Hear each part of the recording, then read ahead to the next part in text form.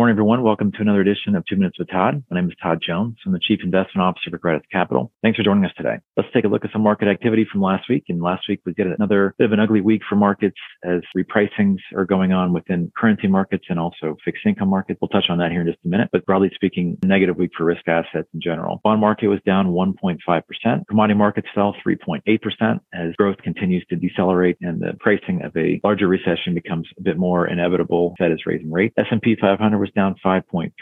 International developed market, they were down 6.3%. And the small cap index was down 7.3%.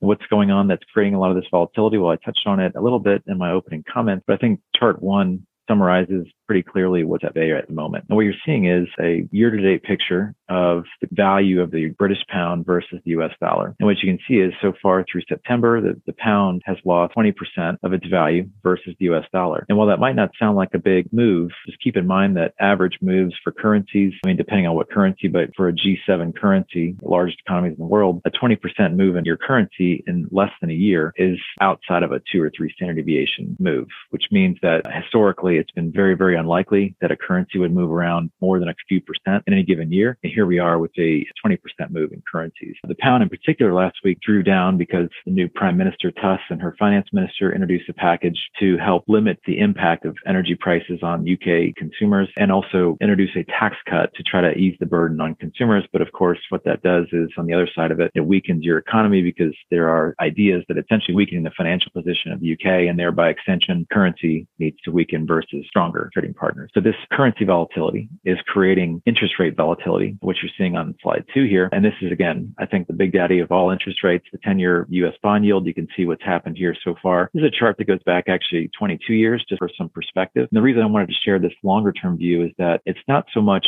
the rate itself that's problematic right now for markets. 3.7% relative to historical 100-year average rate, the 10-year bond, which is roughly 4.5%, shouldn't be creating calamity in financial markets. But the problem is it's not necessarily the rate, it's the rate of change. It means how fast are we getting from what was a very low level, call it 0.5% in the 10-year back in 2020 to where we are now at 3.7, less than 2 years, is a dramatic rate of change from a percentage standpoint, but also just from an absolute yield standpoint. And it's hard for economies and governments to deal with this type of movement because many, many different financial instruments and loans are based off of 10-year bond yield, a variety of different bond yields that all reference off of a government rate. So this is a really big problem. And I think what we're going to see here is as inflation starts to ease a little bit more dramatically, we'll get a little bit lower volatility in interest rates market. But until we actually get a easing of inflation, which as you all know has been my big indicator for this year, we shouldn't really expect any less volatility in interest rate market. It's going to be a bit of a choppy session, probably through the end of Q4. But I would point out maybe on the positive side that we are reaching, especially with equity markets down near their June lows, some max pessimism. And why do I say that? Well, max pessimism is showing up in a lot of different areas of markets right now. The one that we haven't really touched on before would be the put volume, meaning how many contracts are being purchased for protection on the S&P 500, because a put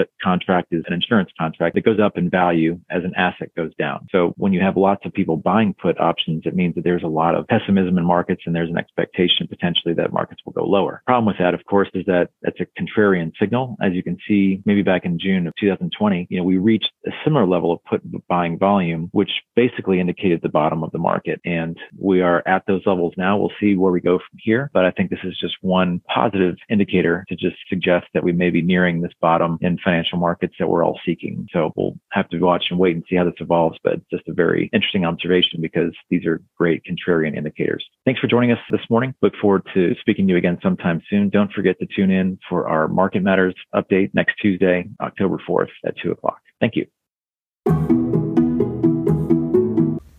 All price references and market forecasts correspond to the date of this recording. The information contained does not constitute research or recommendation from Gratis Capital to the listener. Gratis Capital is not providing any financial, economic, legal, accounting, or tax advice or recommendations in this podcast.